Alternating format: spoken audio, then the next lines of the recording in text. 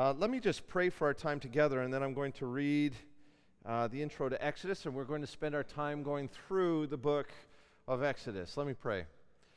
God, we thank you so much for what you've done through history, that you've written it down for us in Scripture. We thank you for the Exodus, because we know that the Exodus from Egypt is really the Exodus from this sin-death world. And as you brought a people out of slavery to take them into the land that you promised to Abraham, Isaac, and Jacob, we remember that that land that you promised to Abraham and to his descendants really is just a down payment on the new heavens and the new earth, and that you will take us from slavery to sin, and you will give us the new heavens and the new earth, and we will see your face on the holy mountain, Mount Zion. God, I pray that you would help me. There's a lot of material to cover. I pray that you would be on my tongue, help me to be articulate and concise, clear. I pray that you would be with each of the men here, that you would help them to hear and to receive and to retain the things that we learn from your scriptures. We're going at quite a pace, and I pray, Lord, that this pace would be pleasing to you and that you would help us all to benefit from the big picture. I pray these things trusting in the work of the Holy Spirit because of Jesus Christ, to the glory of God the Father. Amen. Read to you the beginning of Exodus because it transitions us so well from Genesis. These are the names of the sons of Israel who came to Egypt with Jacob, each with his household: Reuben, Simeon, Levi, and Judah; Issachar, Zebulun, and Benjamin; Dan and Naphtali; Gad and Asher. All the descendants of Jacob were 70 persons. Joseph was already in Egypt. Then Joseph died, and all his brothers and all that generation. But the people of Israel were fruitful, and they increased greatly. They multiplied and grew exceedingly strong, so that the land was filled with them. And this is a first indication that the promise given to Abraham is coming to fulfillment. I will make your descendants like the stars of heaven. They came into Egypt with 70, and now we're told that the land was filled with them. We don't get a number. We will get a number at the end of Exodus: 600,000 men, which is about 2 million people. So in the course of their sojourn in Egypt, God took a family of 70 and turned them into a nation of 2 million. So even in slavery, there was a purpose to what God was doing.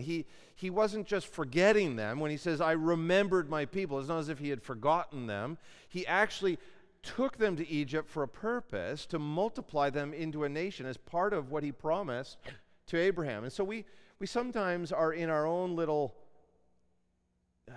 slavery experiences, or like Joseph in prison, and it just doesn't seem good. And this is to piggyback on what Jay said on Saturday, finding the good in adversity. This is some clear adversity, 430 years in slavery, but it was the means by which God was fulfilling a promise that he made to Abraham. God does not always fulfill his promises the way we would want him to, but he is fulfilling his promises. Verse 8, now there arose a new king over Egypt who did not know Joseph, and he said to his people, behold, the people of Israel are too many, and they're too mighty for us. Come, let us deal shrewdly with them, lest they multiply, and if war breaks out, they join our enemies and fight against us and escape from the land. Then 11 through to the end of the verse, we see that he set taskmasters over them, he enslaved them, he had them build store cities, such as Pithom and Ramses.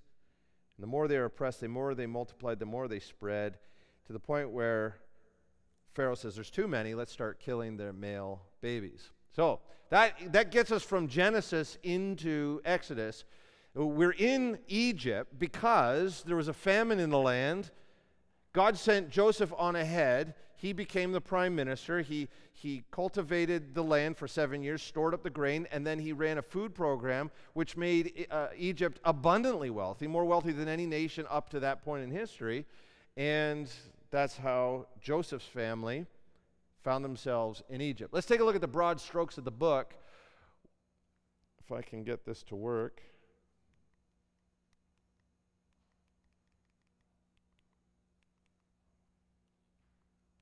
Did you plug it in?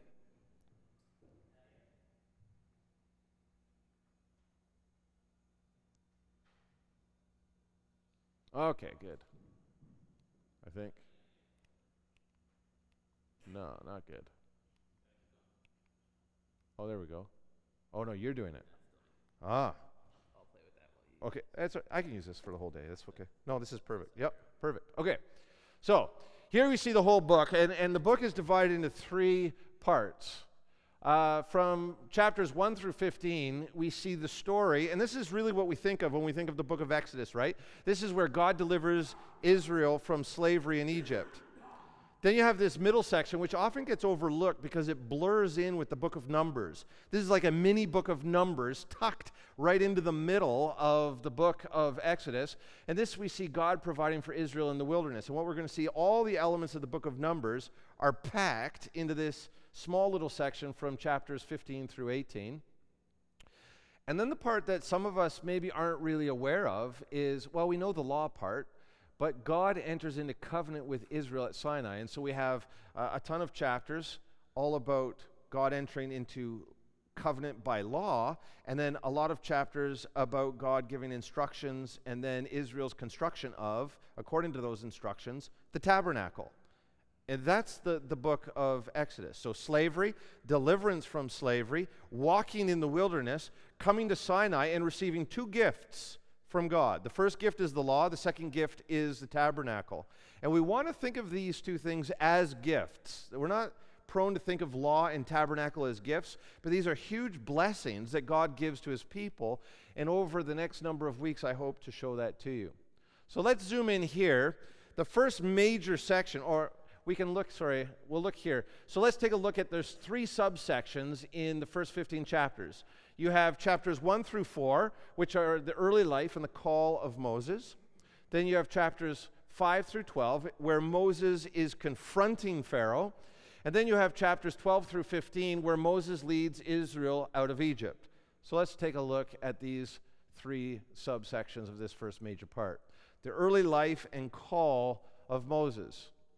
We're going to start by looking at slavery. Peter already introduced this to us. He was absolutely right. One of the major things as Christians that we must see in the book of Exodus is the typology of slavery. It's no accident that God is going to begin his salvation history in earnest in the book of Exodus with an enslaved people. And even the Jews recognized that when Adam sinned, he enslaved humanity to sin. So that's not, you don't have to wait for the New Testament to see the typology. There's something happening in the historical experience of Israel that they're enslaved, and that slavery is a picture of the greater slavery that began in the garden when Adam sinned. So we see this is explicitly stated in Romans chapter 6, verses 16 and 18. Do you not know, says Paul, that if you present yourselves to anyone as obedient slaves, you are slaves of the one whom you obey? You're either a slave of sin, which leads to death, or of obedience, which leads to righteousness. But thanks be to God that you who were once slaves of sin have become obedient from the heart to the standard of teaching to which you were committed, and having been set free from sin, have become slaves of righteousness. And this is exactly the dynamic that we're going to see in the book of Exodus. They're slaves to Pharaoh, and then by entering into covenant with God at Sinai, they become slaves of God. Which is not a bad thing, because when you covenant with God, who is the source of life, that slavery is life. Slavery in Egypt is death. Slavery through covenant with God is life. At least the potential for life. So that's a major theme in the book of Exodus that we're going to see. And when we get to Deuteronomy, I'm going to zoom out and show you the whole Torah in big scope. But I'm just planting the seed now. This is all about our lives, our slavery to sin. The early life of Moses begins when Pharaoh wants to kill the babies, right? All the male babies, and the midwives hide Moses or lie about it, and Moses' mom hides him because he's beautiful, and then it becomes impossible for her to hide him anymore. So she puts Moses in an ark and floats the ark on the river.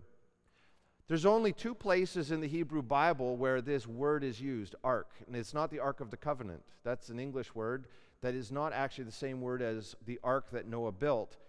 But the ark that Noah built and the ark that baby Moses was put in, which we call a basket, that's the same Hebrew word. That's not a mistake. We're going to see another time where the Noah and the Moses story interfaces. So I'm just letting you know this right now. And even now, begin to think about the role of the Nile River and an ark floating down the Nile River. And Moses is scooped up out of the river. And when the princess of Egypt adopts Moses into the royal family, although she doesn't know it and no one else knows it yet, that's a fresh start for the nation of Israel. We also see in the early life of Moses' first words. In Hebrew narrative, you get very little interior monologue. We're used to reading books where you get a lot of information about what people are thinking, what people are feeling. You get hardly any of that in the Hebrew Bible. So when you're reading Hebrew narrative, one of the ways that God has given us insight into the character arc of these main players, these round characters in salvation history, is through their first and last words. And so there's something about the very first words that these major players say that becomes significant. And here, look at what Moses' first words are.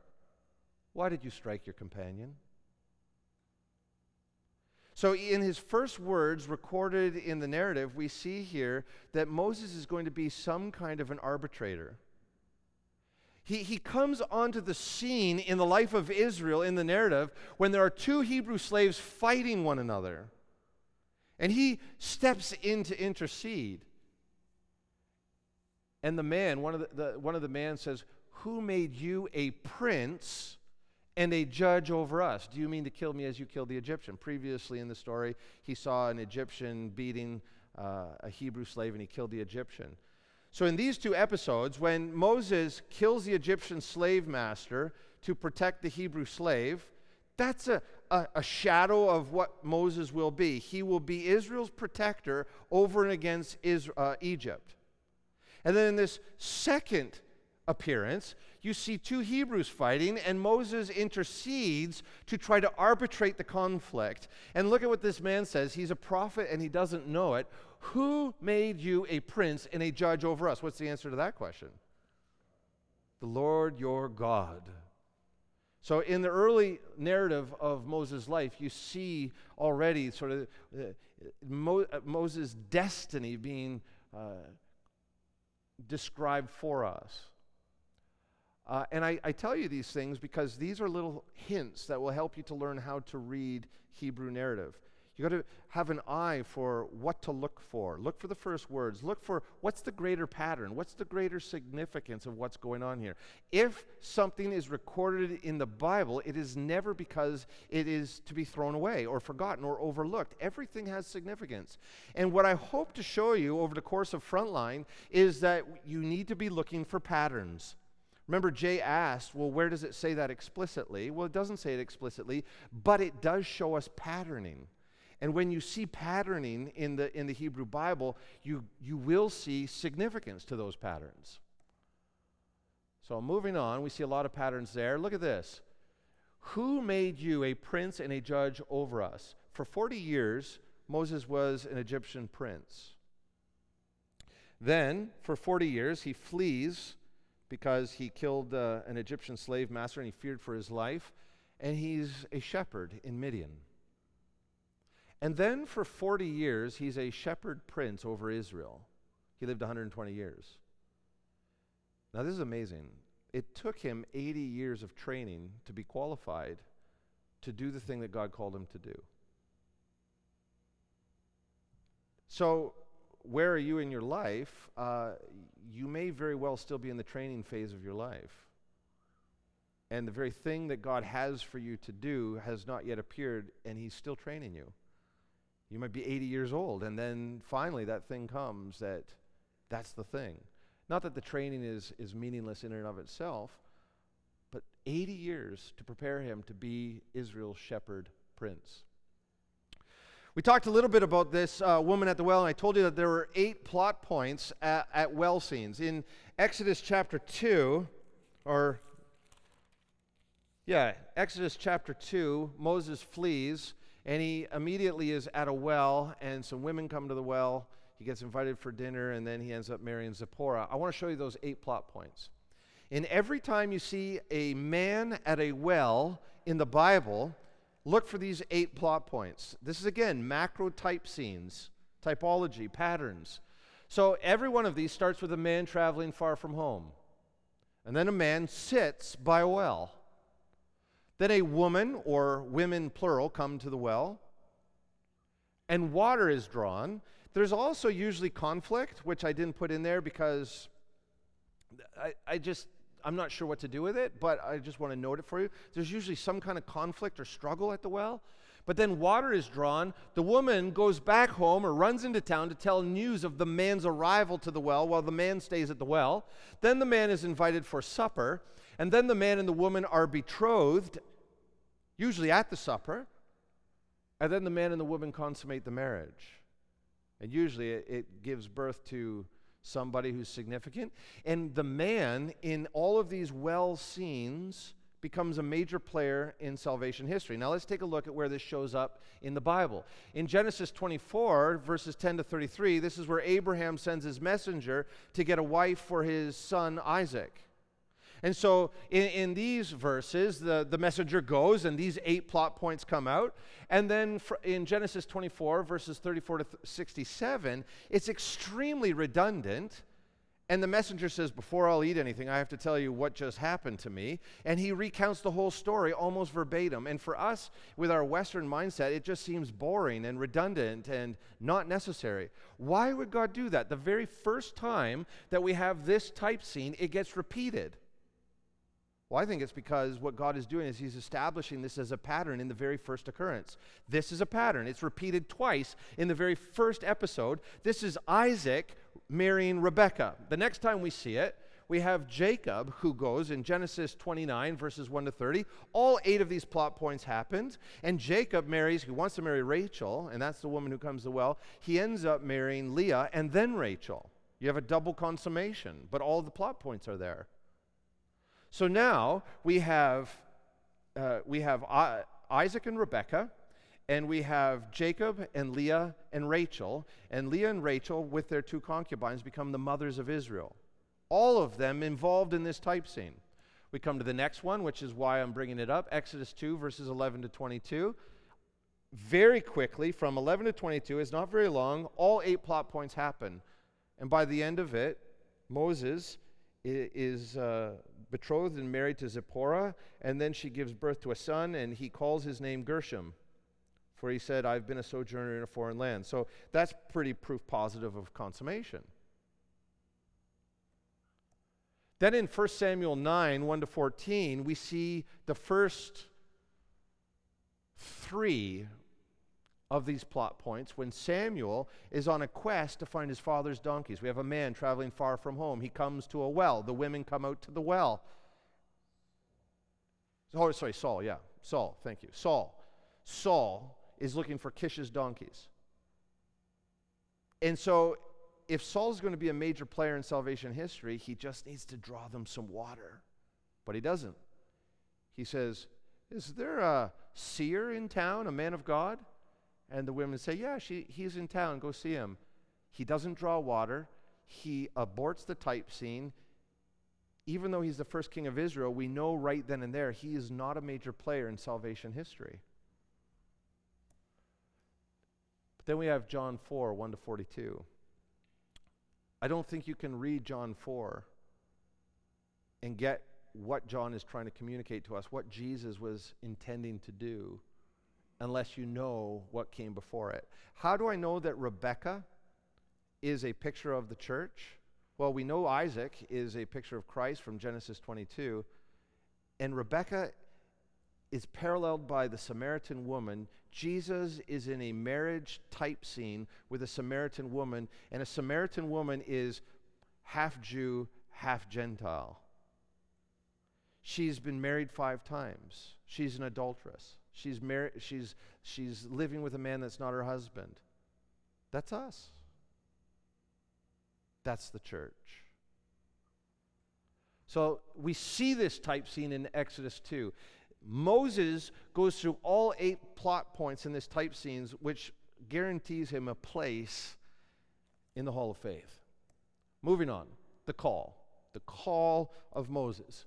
We get into Exodus chapter 3, and there's quite a few chapters here, but I just give you 3 verses 13 to 15.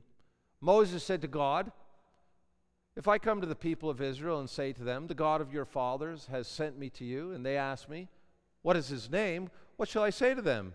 And God said to Moses, "I am who I am."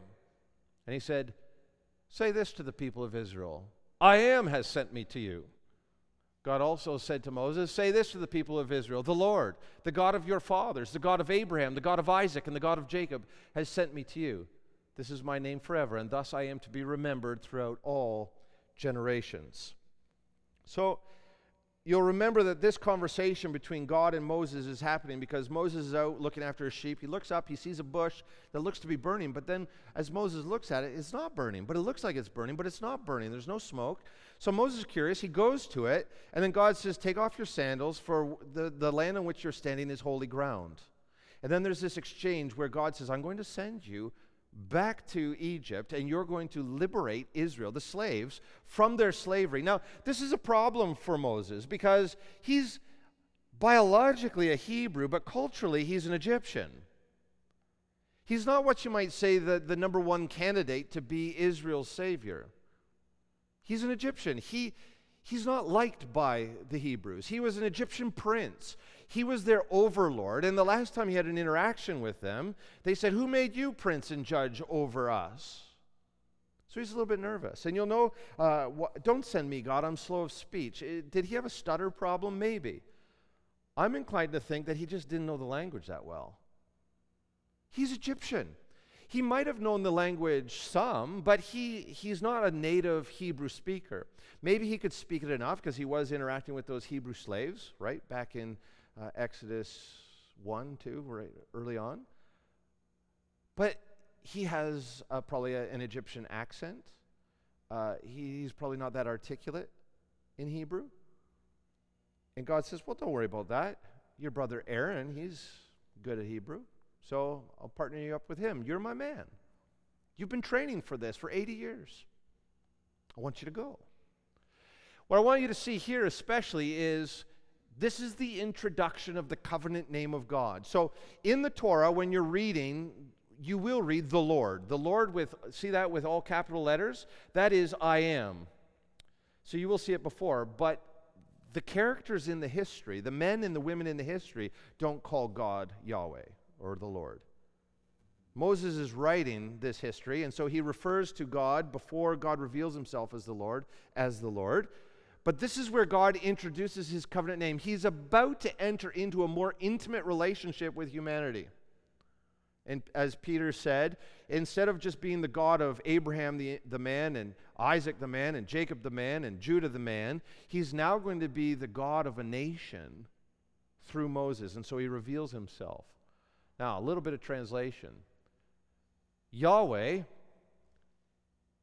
the tetragrammaton, which is the 4 Hebrew letters, which would be in English YHWH, Yahweh, is the Hebrew word for I am.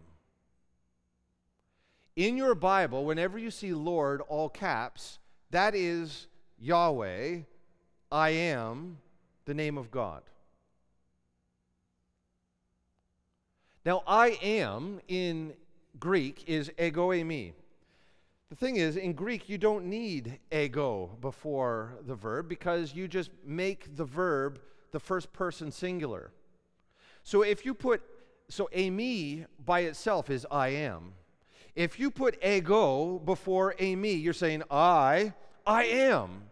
You're emphasizing, it's me. I am the one who is I am.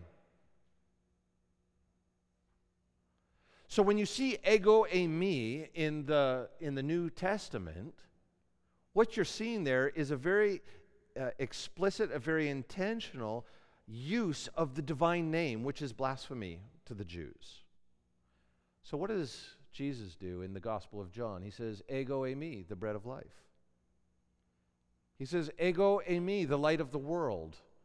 Ego eimi, the door of the sheep. Ego eimi, the good shepherd. Ego eimi, the resurrection and the life. Ego eimi, the way, the truth, and the life. Ego eimi, the vine. How many ego eimis is that? 7.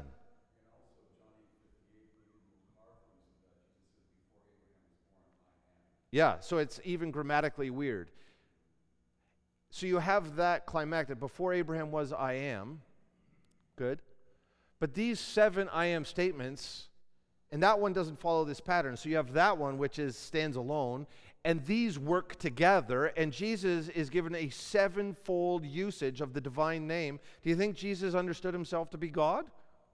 He's using the Lord's covenant name explicitly in the context of Jews where that would have been blasphemy. No wonder they wanted to kill him. And in fact, in John's gospel, we find out that they did want to kill him because he was making himself equal to God. He was applying the divine name to himself, which, if he is not God, he is guilty of breaking, what is it, the second commandment?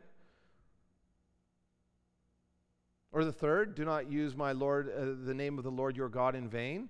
This is clearly using the name of the Lord your God in vain. I guess that's the third commandment. Unless Jesus is the God of the Bible, the God of Abraham, Isaac, and Jacob, the God who spoke to Moses from the burning bush. And this is something I really want to encourage you to do for the rest of your reading of the Old Testament. When you're reading God, and the things that God does, the things that God says in the Old Testament, I want you to think of Jesus saying and doing these things. We default, don't we, to thinking of God the Father? It's God the Father that is interacting with Israel in the Old Testament. And oh, lo and behold, we find out that God has a son in the New Testament. Actually, in John's gospel makes this very clear that it's the triune God who is interacting with Israel, of which Jesus is the second person. It is Jesus who spoke to Moses from the burning bush. It is Jesus who delivered his people from Israel. Jesus is Yahweh. And so we don't want to make 3 gods out of God. It's also the Father and the Spirit, of course. Look at what Jude says. I love this. This is tucked away at the back of the Bible, and very few people read the book of Jude. But Jude verse 5 says, I want to remind you, although you once fully knew it, that Jesus, who saved a people out of the land of Egypt, afterward destroyed those who did not believe. So anyone who says the God of the Old Testament is gruff and ill-tempered and wrathful, but Jesus is kind and nice and pacifist. Well, Jude, in the New Testament, says that Jesus destroyed those who did not believe. Jesus did that. And so did the Father and the Spirit. But Jesus is God. You know what's really cool about this is Jude is the brother of Jesus, the earthly brother of Jesus. Can you imagine saying that of your brother? You know, my brother Jesus, he delivered a people out of Egypt and destroyed those who did not believe. It's amazing. That's the call. So that's the early life and the call of Moses. We're going to have to pick up the pace a little bit. I had to use at least one image from the 10 Commandments. Let my people go. This middle section, which we know the most about, I'm going to skip over pretty quickly. So in these chapters, you'll see here, chapters 5 through 12, you get this confrontation between Moses and Pharaoh. And this is really a showdown between Jesus and the devil. Let my people go. Pharaoh becomes a type, a picture of the devil. And Jesus has come to deliver us from slavery. Remember, the Bible is not a book with genealogies, it's a genealogy with stories. We see that in this section. Here, we're not getting the messianic line. Here, we're getting the priestly line, which is a picture, a shadow of Christ's priesthood. So we zoom in, we see Levi. Remember Levi? Levi and Simeon killed all the men at Shechem after having them circumcise themselves. So he's not the line of the Messiah, but God's not done with Levi. Levi is the ancestor of Aaron and Moses. Aaron, we're going to find out in 2 weeks' time, becomes the first high priest, and there's a lineage of high priests from Aaron.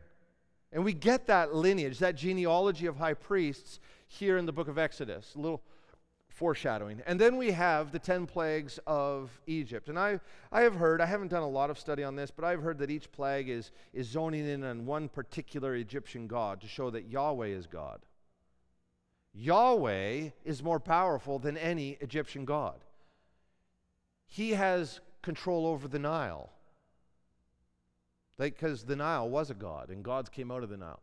He has control over all of the life and well-being of everything in Egypt. So I'm not going to go through that right now, but just so you know, these 10 plagues, we're told that God hardened Pharaoh's heart so that he would have an opportunity to send 10 plagues on the land of Egypt. And why would God want to do that? To prove that he is God. I want Egypt to know that I am more powerful than all of their gods. So let my people go. That's that section of great confrontation. The last subsection within this first major section of God delivering his people from Egypt is Moses leading his people out of slavery, so leaving Egypt.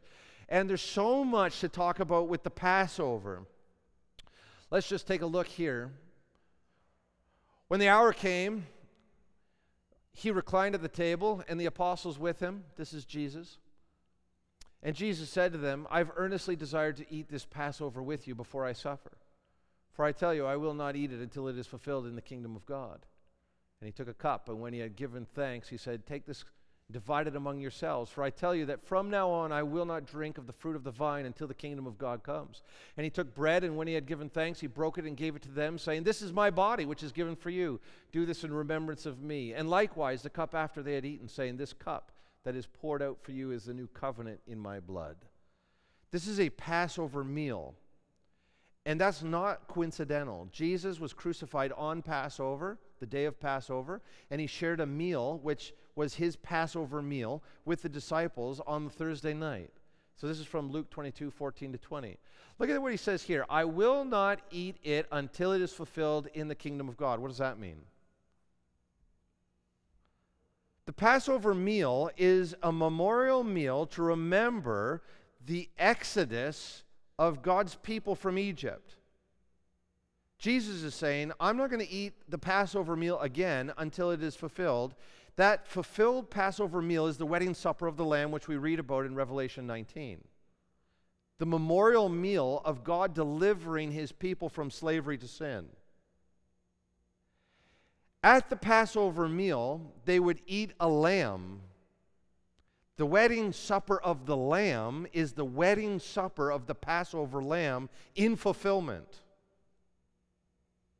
What Jesus is saying is, if you're going to understand what is going to happen tomorrow on Passover, you have to know that I am the Passover lamb, which means typologically, what happened to Israel is fulfilled at the cross when we were delivered from sin. So let's go through these parallels. There's a lot of them, so I'm going to go through it fairly quickly. In Exodus, they're enslaved in Egypt. We're enslaved to sin. The 10th plague was the death of the firstborn of every house. God didn't wipe out all of Egypt, but that was just his grace. The death of the firstborn of every house and of every livestock and all of that was meant as a proportional sacrifice, which was a symbol of God wiping out all of Egypt. When God killed the firstborn in every house, he was saying, I have the power to wipe out everyone in the most powerful nation on earth, which is actually going to be fulfilled at the final judgment. There's a final judgment coming where God will wipe everyone out by sending them to hell. And unless there's a Passover for God's people, we would be wiped out with everybody else. Which takes us to our deliverance. But Israel was to take a lamb without blemish. We are to have a Savior without sin. It had to be a perfect lamb because we have a perfect Savior. The lamb was selected on the 10th day of Nisan, and that is fulfilled by the triumphant entry of Jesus. When Jesus comes in on the donkey, that is God selecting his Passover lamb. And he came in at the time when people would be selecting their Passover lambs for inspection. And they were to inspect their lambs for 4 days. And the Passion Week, you know how the Sadducees and the Pharisees and the scribes are trying to trap Jesus? They're continually trying to entrap him, to get him to stumble in the things that he says. That was the inspection period for Jesus. Is he really perfect? And he never erred. He never made a mistake. He never had a false word. He was perfect. Then the lamb was killed on the 14th of Nisan. That was the very day that Jesus was crucified. The lambs were to be slaughtered at twilight, we're told in Exodus. Twilight in the Bible is the time of the evening sacrifice. The evening sacrifice is at 3 o'clock in the afternoon. And what are we told? Jesus died in the 9th hour, which is 3 o'clock in the afternoon. At the very moment when all those Jewish families and households were slaughtering their lambs and draining out their blood, Jesus said, Father, into your hands I commit my spirit. He died with all the Passover lambs. God is so precise. Moses was instructed that the lamb was to be roasted and not boiled, and this is symbolic of propitiation. Christ, when he hung on the cross, was roasted in God's wrath. He wasn't seasoned. He didn't make a delicious aroma. He was roasted. And he was roasted whole. The Passover lamb was to be roasted whole with its head, legs, and inner parts. The blood was to be drained, and then the lamb was to be roasted whole. And then the meat was to be taken off the carcass. Then the carcass was to be buried that night. Not a bone of Jesus was broken. He was not decapitated. He wasn't gutted. He died by crucifixion. Joseph. Exodus, there's an instruction that the bone, not a single bone is to be broken. Yeah. And the entire lamb was to be eaten that night. Rome loved to keep their crucified victims up there for days. But because it was a high feast day, the Passover day, the Jews said, no, you got to take those criminals down today. So just as the lamb had to be eaten that night, Jesus was taken off the cross and buried that very day. Death passed over the houses that applied the lamb of the Passover lamb, or the blood of the Passover lamb, to the doorposts and lintels of their house. Condemnation, that is the second death, eternal hell, passes over anyone who applies the blood of Jesus Christ to their life by faith. The Feast of Unleavened Bread was 7 days where you're supposed to eat unleavened bread after the Passover.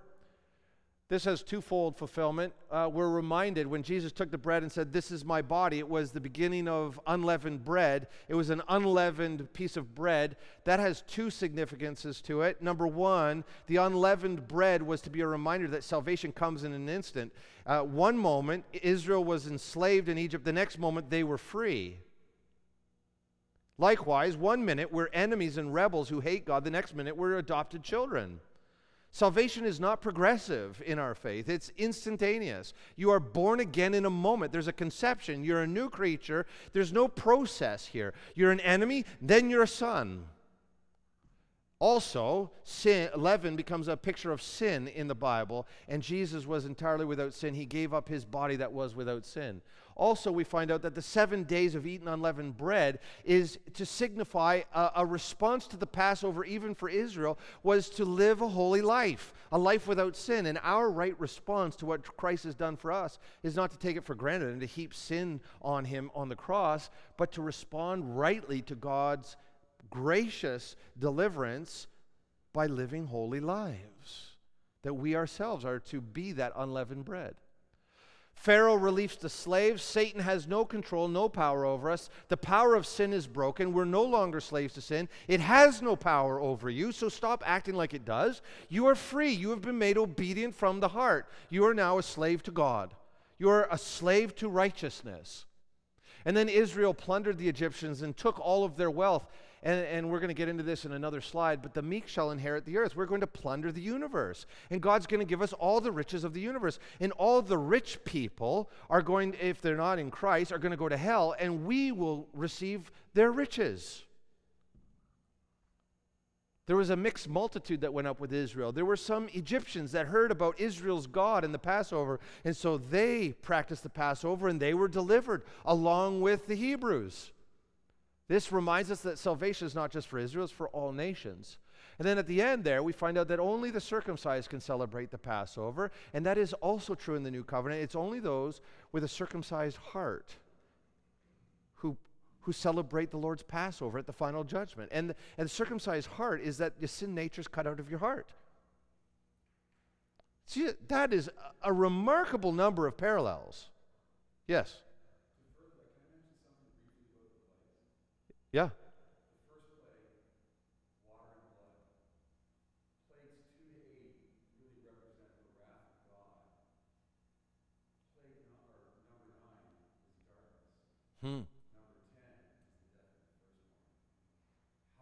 Wow, that's good. I had never seen that.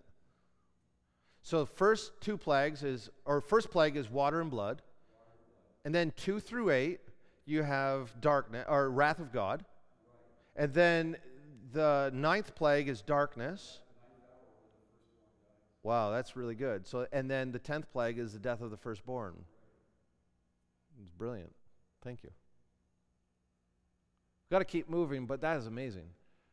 We see in 1 Corinthians 5, 7, and 8, Paul makes it explicit. Cleanse out the old leaven that you may be a new lump as you really are unleavened. For Christ, our Passover lamb, has been sacrificed. Let us therefore celebrate the festival, not with the old leaven, the leaven of malice and evil, but with the unleavened bread of sincerity and truth. We ought to respond to what Jesus did for us by living holy lives. Moving on, that's the Passover. I mean, that could be our whole night. Plundering the Egyptians. Just look at this.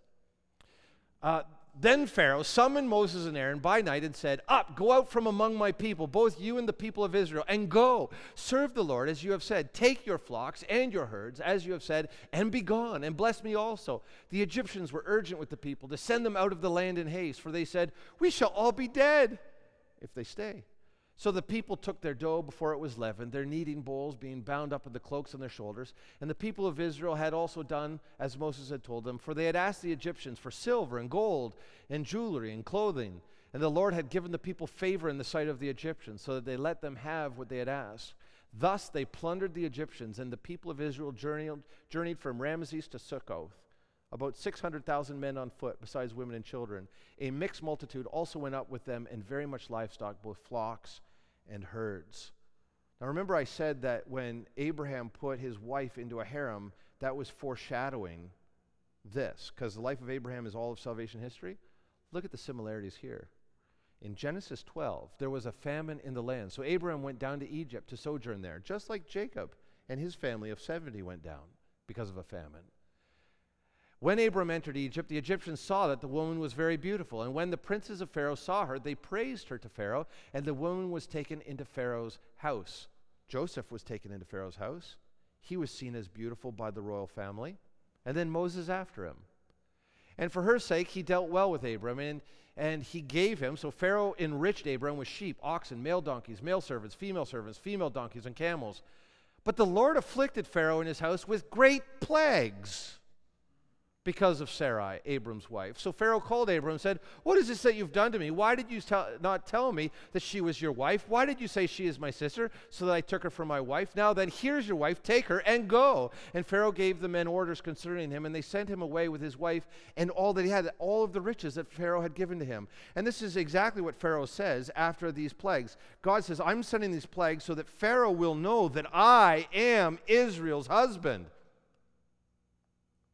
And Pharaoh says, "Get out of Egypt and take all these riches with you."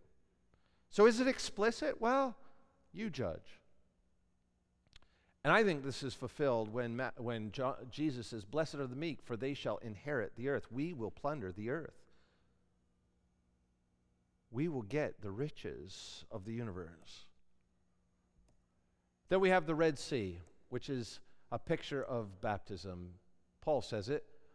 Paul in 1 Corinthians 10, I don't want you to be unaware, brothers, that our fathers were all under the cloud, all passed through the sea, all were baptized into Moses in the cloud and in the sea.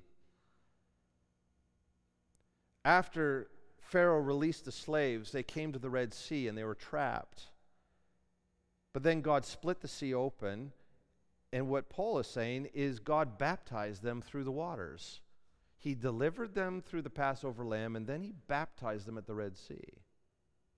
And when they got to the other side of the Red Sea, Pharaoh, who is a type of Satan and the power of sin, pursued them. And isn't that the way? We're delivered by Christ, but sin is always chasing us. The devil is after us. Well, the Red Sea is a really good reminder that not to worry, because they drowned in the Red Sea.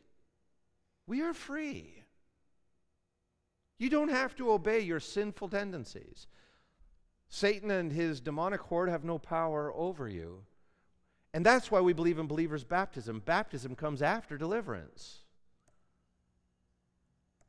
Take a look at this baptism. I don't have time to go through this, but all the parallels between the baptism of Noah and the baptism of Moses. So very quickly, you see the scriptures there. You have Noah and Moses working together in the same pattern. For Noah, it was a global flood. For Moses, it was the Red Sea drowning the Egyptian army.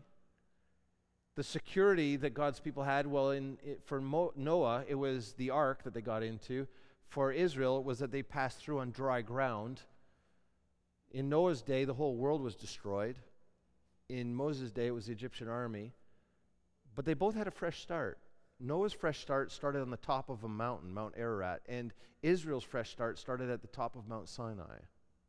And that's fulfilled in Christ, we're told. 2 Peter 3 and even 1 Peter 3 say that Jesus is the fulfillment of both Moses and Noah.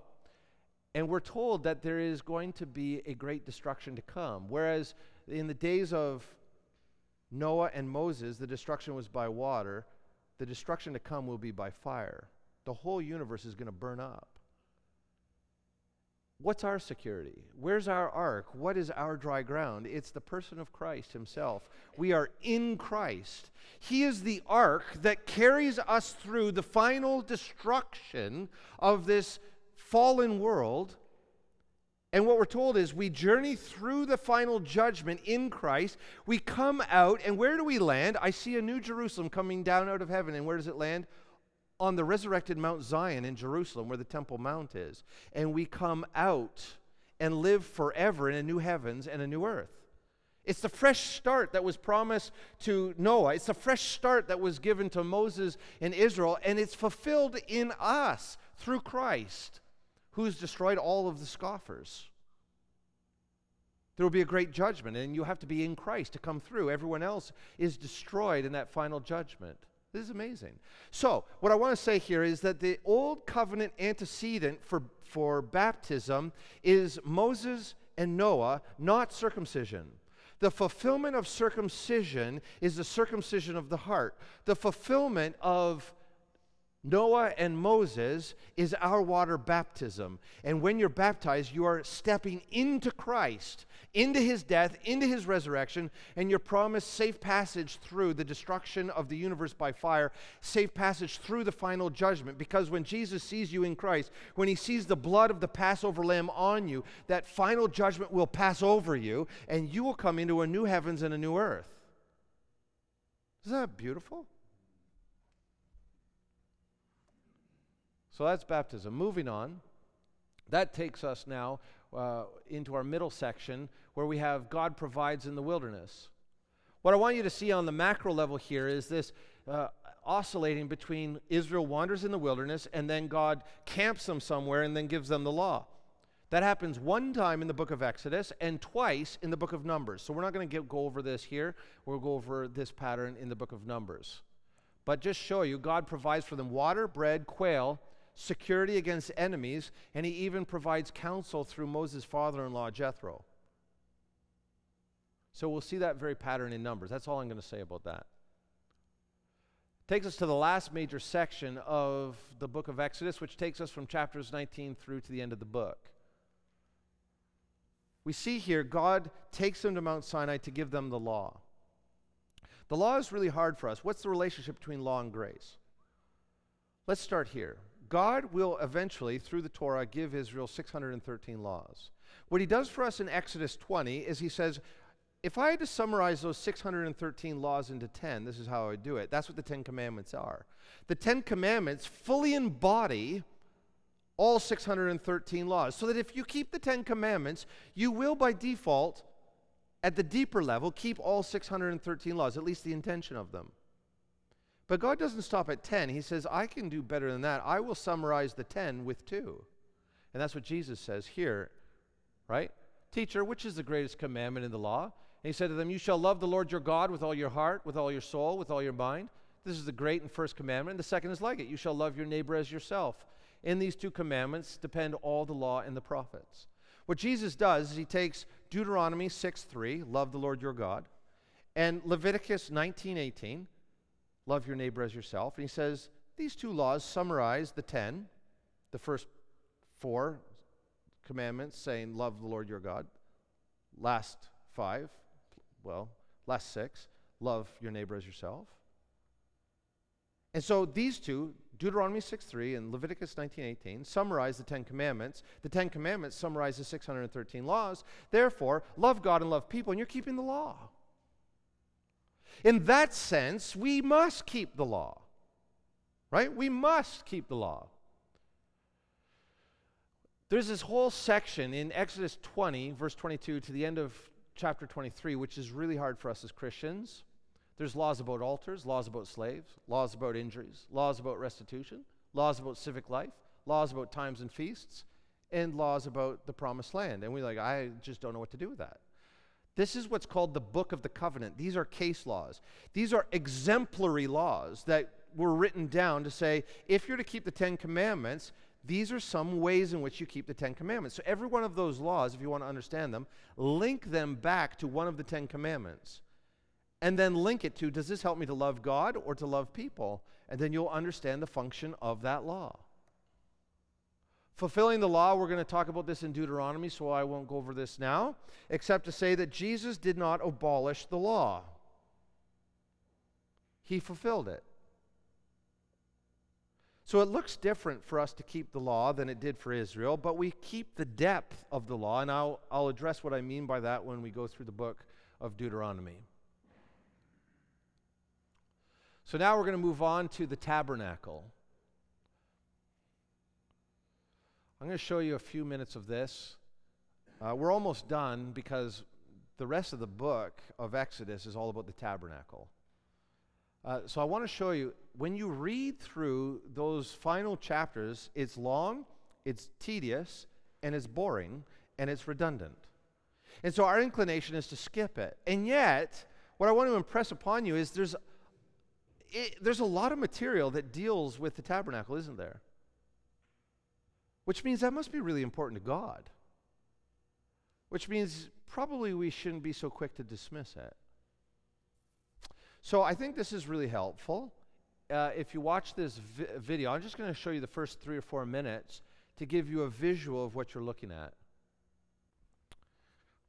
That video is longer, and I committed to you. It's on the website, and it will go through every item in the tabernacle. Here's a picture of the tabernacle, a cutout. So if you were to go into the tent of meeting, there's 2 rooms.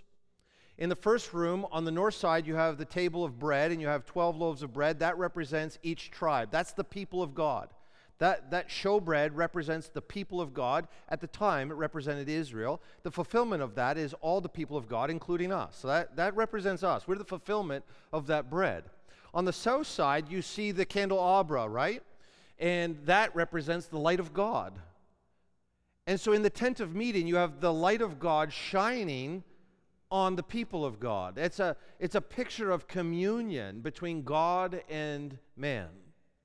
Then you have the altar of incense, and we're told in the book of Hebrews that when the priest would offer incense on there, that represents the prayers of the saints going up to God, which is another method of communion that God's people have with God. It also had a functional purpose, which was on the Day of Atonement, which we'll talk about when we go through Leviticus. The priest would offer incense on that in order to create a cloud so that if he was to go into the next room, the Holy of Holies, he wouldn't be able to look or see anything, look on God in the wrong way, and be struck dead. On that curtain that separates the holy place from the Holy of Holies were woven cherubim. We're going to talk about that in a minute. You go through that curtain, and you're in the Holy of Holies. In that Holy of Holies, you have the Ark of the Covenant, which have 2 cherubim on top, and what's called the mercy seat, which is the lid. Inside the Ark of the Covenant, you have the 10 Commandments, the original, well, the second copy, and you have Aaron's staff that budded, and you have a jar of manna. And we'll talk about that when we get into Numbers. So that just shows you what's in there. I want you to notice this. As you move into the Holy of Holies, you move from unclean to holy, holy. So if you're in the wilderness, you're in an unclean location. You come into the camp, and that is to be a clean place. You come into the courtyard of the tabernacle, and you have to be clean at least. You go into the first room of the tent of meeting, and you have to be holy. To get into the Holy of Holies, that's 2 times holy. So this is all about getting close to God. The tabernacle is a way to approach God. And you'll see it's sort of like contamination chambers. You get a little bit closer, you make sure that you're safe. You go into the next chamber, you make sure that you're safe. Go into the next chamber. You're getting closer to God, and you're being decontaminated as you get closer to God. We're going to talk about clean and unclean when we go through Leviticus. Remember last week I said that when Adam was booted from the garden, there was some cherubim placed to guard the way back to the tree of life. And Adam was exiled to the east. I don't know if you caught it, but it's very important to God that the tabernacle is set up from east to west. So that whereas Adam is moving east, the high priest is moving west. This is symbolic of moving back into Eden. And the Holy of Holies is really typologically the Garden of Eden. So this is a picture of how humanity is going to get back into paradise. And what does Jesus say on the cross to the thief? Today you will be with me where? In paradise. Finally, we have entrance back into paradise when Jesus dies. Yeah.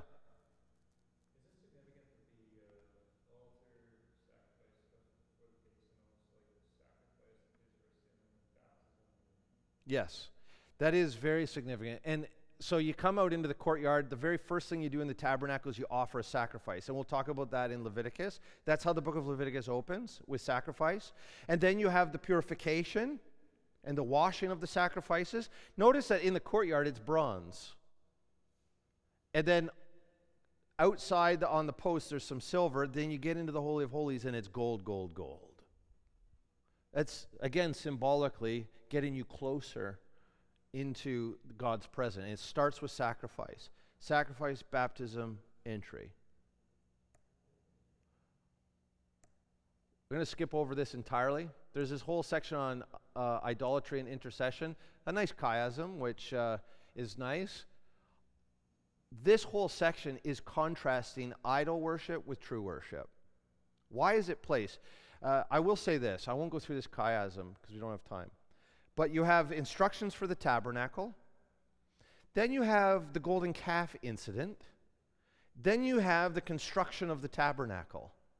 That itself is a macrochiasm. Tabernacle, false worship of a calf, tabernacle. The sanctuary of the Lord and a false sanctuary right in the middle. In the middle of that section, or this section of the golden calf, it is bracketed by Sabbath. Sabbath is God marking off time for proper worship. In the middle of the chiasm is Moses confronting Israel in their sin. And this whole thing is trying to redirect Israel. Israel's going to have a real problem with idolatry. And so right here in the middle of establishing this covenant relationship, we have this chiastic experience of true worship, and in the middle, false worship. And in the middle of the false worship, God's representative confronting Israel in their idolatry, which becomes super important for the history of Israel. I don't have time for that any more than that. Last thing that we're going to look at, and This is not as complicated as it looks. You have it in your notes. Let's start on the left. In order to understand the tabernacle and the book of Leviticus, you have to understand that as you go west, symbolically you're getting closer to God. And when you get closer to God, you're getting closer to life. As you go east, you're getting further away from God. And the further you get away from God, the closer you're getting to death. So this whole worldview is built on life and death. God resides in life. He's the source of life. And we're constantly going away from God in our rebellion toward death. Okay? So that's the major thing. As you get closer to God, you step closer into God's glorious presence. But there is this place in the middle, which is God's mediated presence. You're not right in the presence of God, but God's presence is being mediated to you. And then over here, as you slide away into sin and uncleanness, God is sustaining you. You have God's sustaining presence, but you're moving toward death. Now, the categories that we'll see in Leviticus, let's start down here with death. Let's go from death to life. It starts with chaos, and then we move into the next category is unclean, and then clean, and then holy, and then there's a barrier. If you are permitted to get from holy to past the barrier, you get into holy, holy. That's as holy as you can get on earth.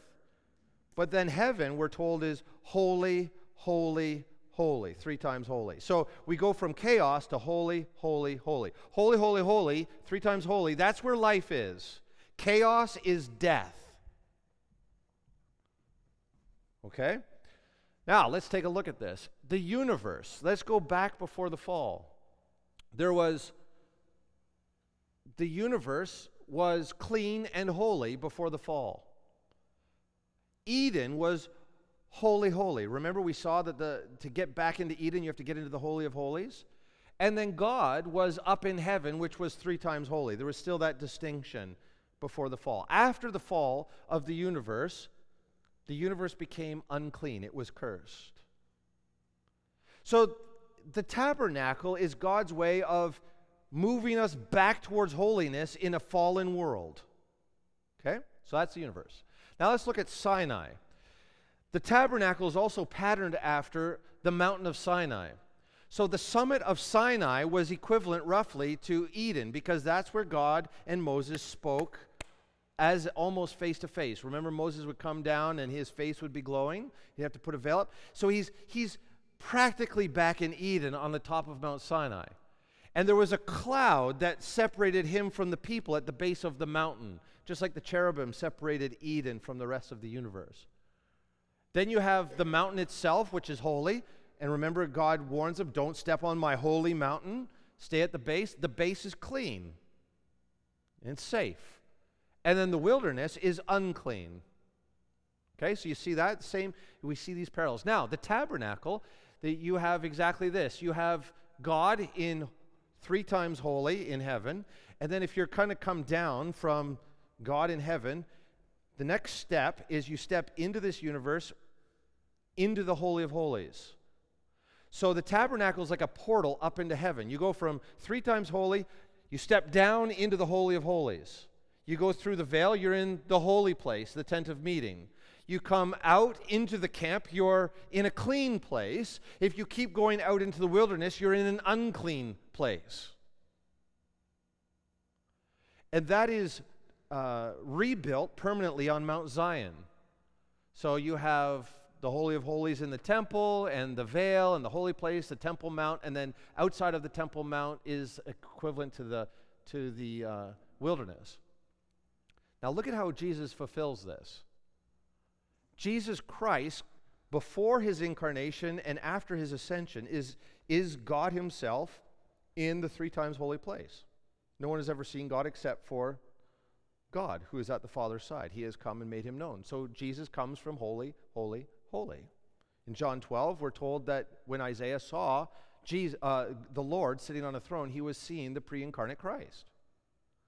But Jesus incarnates himself and comes into the world, and he is always holy.